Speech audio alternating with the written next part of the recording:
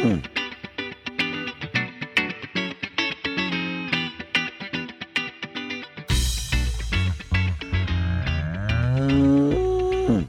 to the Moos Room, everybody. The OG3 is here, kinda, in and out, because Emily is here. Bradley is driving, and he's cutting in and out. So we'll see how much we get to hear from Bradley. Hopefully it's not very much. I'm here. I was doing great work for dairy farmers in Southwest Minnesota today. So I'm happy today. Shout out to our local educator down there, Melissa Runk, who put everything together. Brad got to leave his little bubble in Morris and go somewhere else and talk dairy all day. So I'm sure he's thrilled. We're very happy for you, Bradley. Yes, that's all we really are. It just continue to just live through Bradley's experiences. That's really what we do on the podcast. Absolutely. And I'm getting rid of my cows and heifers tomorrow, but I'm going to bring some more home. So I'll probably have one less, but more jerseys. That's good. You couldn't even go probably 24 hours without animals at your place. Not at all. More progress at the Brad Hines Funny Farm. The Funny Farm, exactly. All right. So, Joe, what's on the docket today? Today, we are giving an update. We started a case study, Brad and I did a while ago, about a heifer grower, and to catch up on everything so that everyone's on the same page, it would be good for you to go back and listen to that so that you know where we left off. That episode is episode 144, heifer grower case study number 1. You can listen to Brad and I walk through the background and what the problem was at this farm and the recommendations we were planning to make. If we didn't, like myself, listen to episode 144 and aren't going to go back and listen to it before we listen to this episode, what are the essentials we need to know? What did you and Bradley cover last time to set up this case study? Most of what we found was on the management side. We kind of walked through the whole system to figure out what could be possibly going wrong and where were calves breaking and having issues. And most of what we found was calves were breaking between 5 and 9 weeks, and they were getting sick and then dying in that time frame, which was right around weaning, which was being done at 6 weeks. Our main recommendations were to feed more milk and potentially a different kind of milk because they're feeding a 20-20, and we were hoping to see a 24-20 or a 26-20, preferably a 26-20, and then move the weaning age later if we could. So those were the main things we were looking at with this heifer grower and we think would make the biggest difference. Where are we today now? I think we have some answers to some questions. Some of the answers that we have, what we were waiting on was diagnostic lab reports to see if what we had historically found at this farm was the same that we're finding now. And it turns out that it is. We were worried about Salmonella Dublin, and that is what we found with the diagnostic reports, was that Salmonella was the diagnosis for why these calves died. And I say that, maybe with a little bit of air quotes, because really why these calves died, in my opinion, was due to management issues that we needed to fix. Salmonella Dublin is the culprit or the end result of probably some management things that needed to be fixed. Where we're at now is that we went to this farm and we said, hey, here's what we recommend happens. And that starts the conversation of what's actually going to happen, because you can always offer, here's what would be the gold standard. And then you have to make it work within the logistics of that farm, the economics of that farm, all the different things. Space, we talked about being a huge difficulty with most of these farms. So that's where we are now. We've confirmed it is Salmonella Dublin. That's probably causing our issue at the end, but it's probably based on our review of the system, a management issue that we need to fix. And now it's how do we get as close to the gold standard as possible without breaking the bank or running short on labor, all of those things. Let us remind everybody what Salmonella Dublin does and what's it doing to these calves and when are they catching it and at what age. And I think that might help with how we move forward with this, just in case we forgot. Salmonella Dublin is a bad bug. It does cause pretty severe disease. Like we talked about last week, it looks a little different than a normal respiratory bug. To me, you see as more of a systemic illness rather than it being isolated to the lungs. And you traditionally don't see a ton of coughing. You just see calves that look like garbage. They have a high fever. Usually we see some sort of diarrhea along with that. It spreads everywhere. It goes to pretty much every organ, all the lymph nodes, everything. It's a bad one. It's a bad one.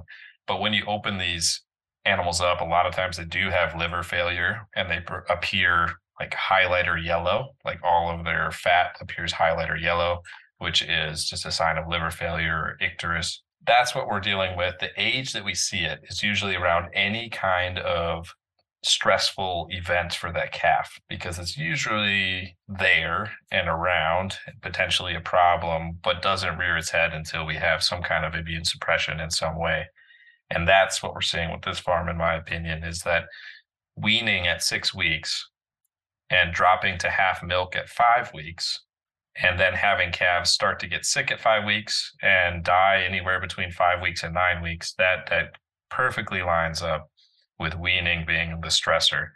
So the goal is to figure out how to remove that stress, get the calves better to begin with before they get there, and then hopefully not have a problem at all. And Joe, I think you did a nice job explaining that, when you were talking earlier about how, yes, the calves died of Salmonella Dublin, but there were probably other reasons that, that was what took them down.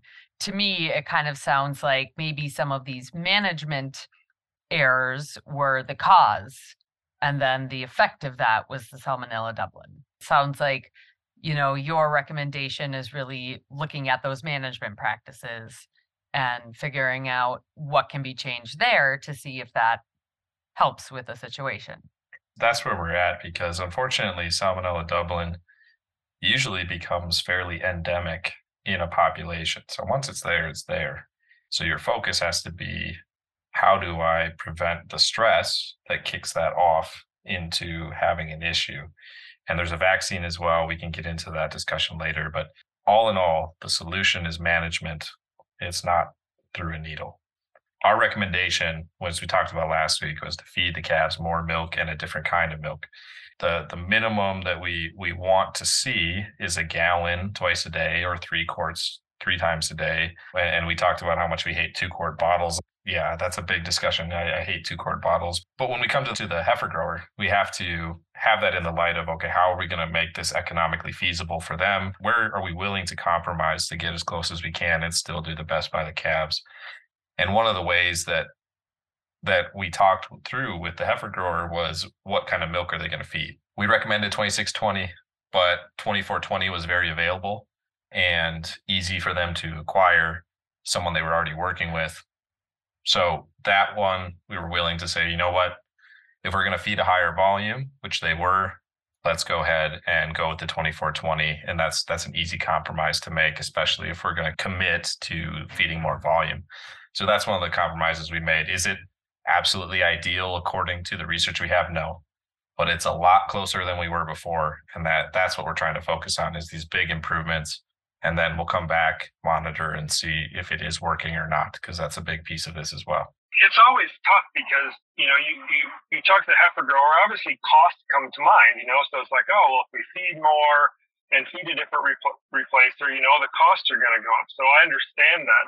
However, we've probably lost more money in calves dying or other health problems, future milk production, than what it would be if we just, fed a little bit more milk in the beginning and maybe reduced our death loss or our scours or respiratory problems. So sometimes, yeah, it's nice to think about the economics at that point in time, but there's always future consequences that may cost you more than just feeding a little bit extra at that time. And the trickiest part with a heifer grower, in my opinion, from the dairy side of things, is that there's basically a 2-year lag before you see the effect of what's going on the calf side.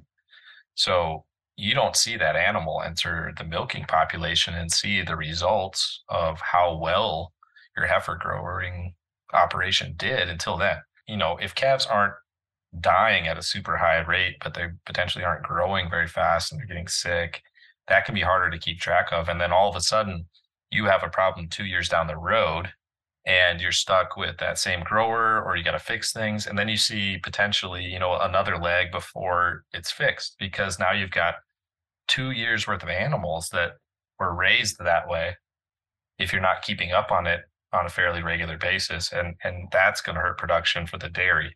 So from a heifer grower standpoint, you want to be thinking quite a ways down the road, so that when you deliver a product, which is what you're doing at the end of the growing phase, is delivering a product back to the dairy. And that product better be good, or your reputation goes downhill. Pretty tough balance, like Brad was saying, with economics of trying to make money as the grower, but deliver a product that's going to work really, really well for the dairy at the end of the day. So one of the other things we talked about was weaning age. And I think that was really critical. Brad and I talked a lot about what we would want it to be if we got our choice. And that varies widely across the industry, but the later the better really becomes the answer in a lot of ways.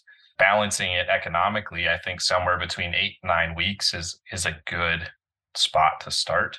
When we came to the dairy and said, we want a minimum of 7 weeks, but 8 weeks would be better, 9 weeks would be even better than that, the heifer grower just couldn't do that because of space. And the way they manage these calves is they want them to wean and then stay in the barn for an extra week so they can be watched after weaning. That allows them to be flexible, like we talked about, with weighing grain to make sure that those calves are eating a certain amount of grain before they are weaned, and it gives them a little flex in there.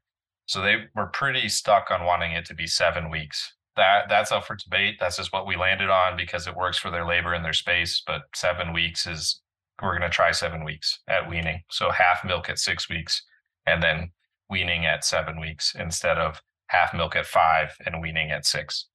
And then they'll stay in the barn for another week where they can be watched, and then they'll go into small groups. So again, a little bit of a compromise, but space is space. That's the way it works.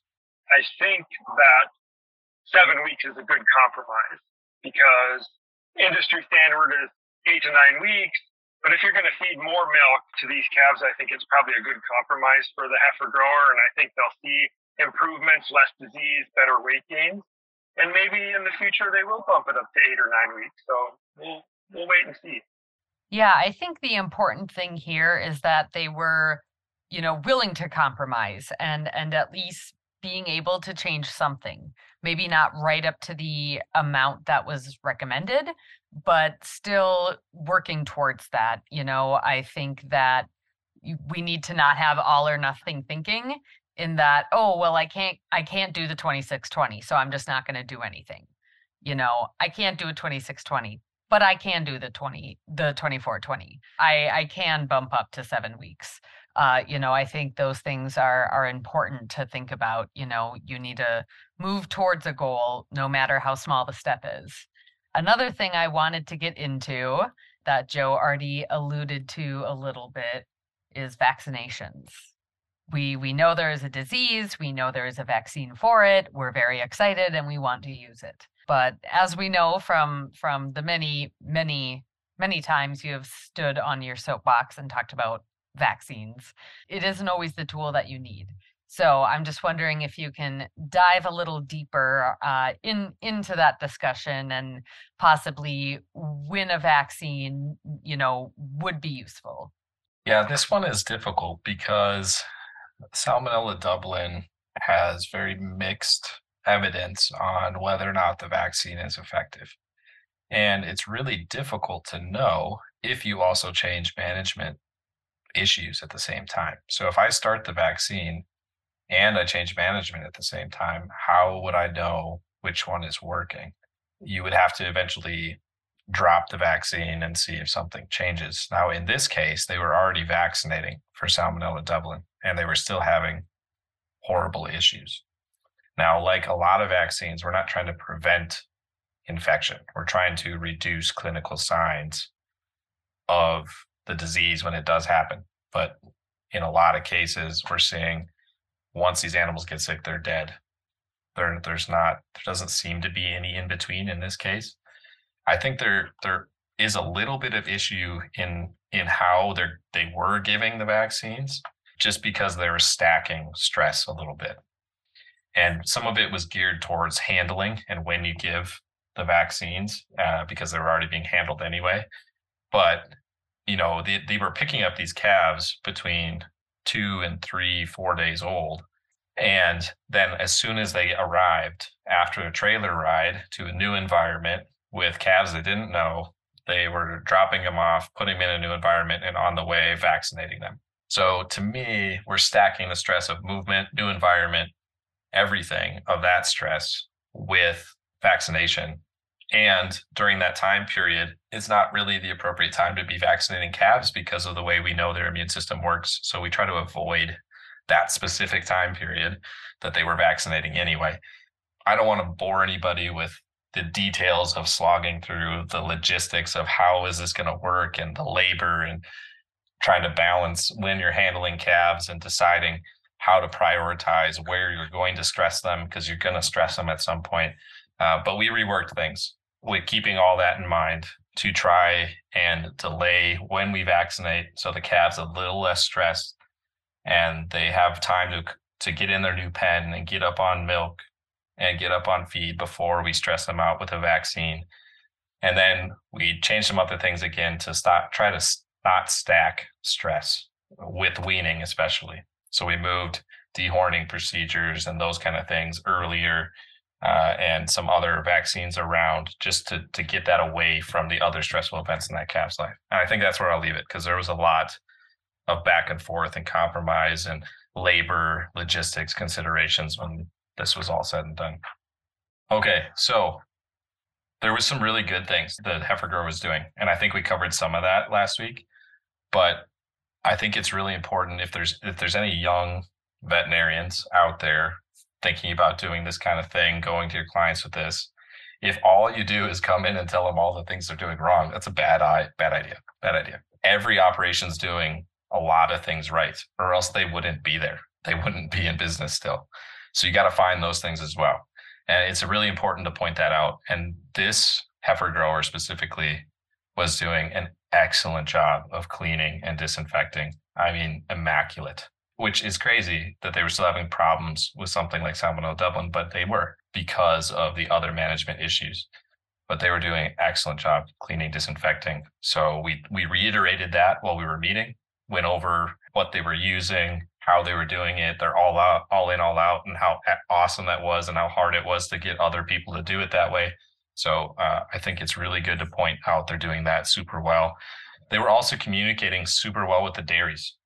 So the dairies where they're sourcing calves, and I think I might have said this wrong on our last episode about this. This Heifer Grower was actually taking blood and doing total proteins on all the animals so they could report back to the dairies how their colostrum program was going. Excellent idea, time investment, but super value added service that you can provide that to your dairy as a Heifer Grower. So they're going to continue to do that because that's really, really great.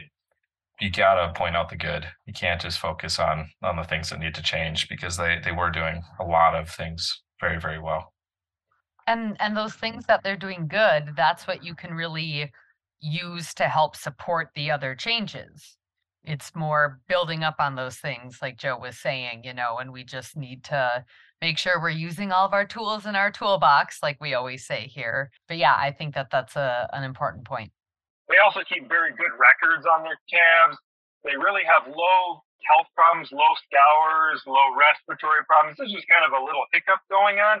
But overall, this Heifer Grower raises nice calves. So I think that's one thing that shows as well. They are a great Heifer Grower, and they raise great calves with low disease. It's just once in a while, some farms, and we all have these farms. It happens in Moos too. Like, whoa, we got something going on. We need to figure this out and make it better and improve.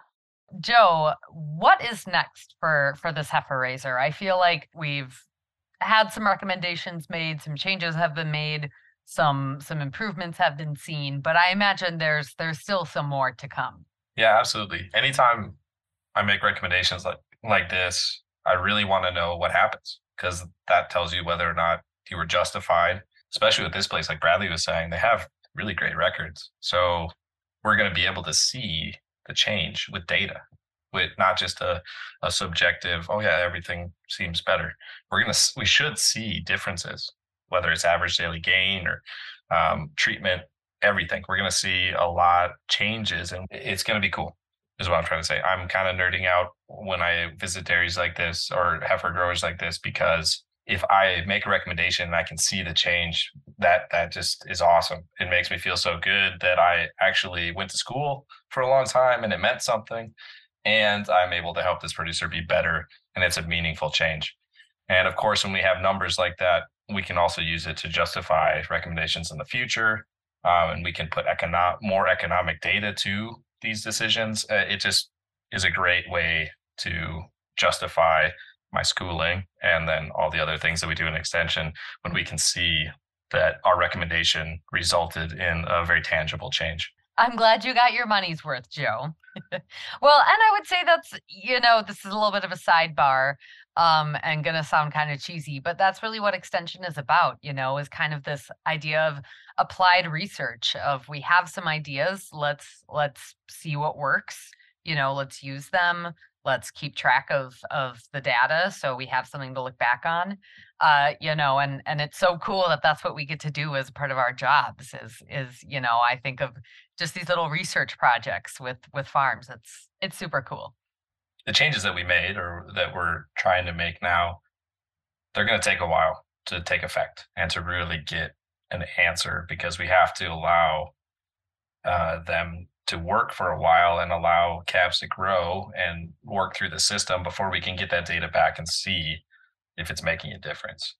So that's where we're at. We're going to keep track of this farm, not going to forget about it, but part 3 might be a ways in coming, because we got to let things develop so that we can see if these recommendations are making a difference.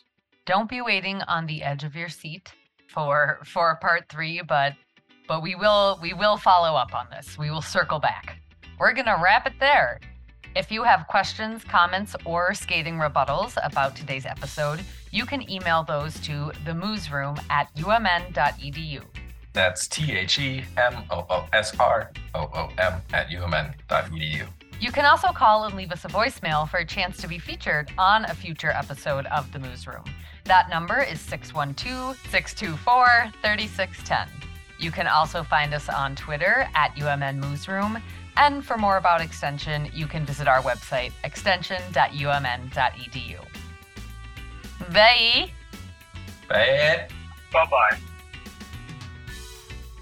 Yeah, I'm not sure what I should be asking next. Well, I was. So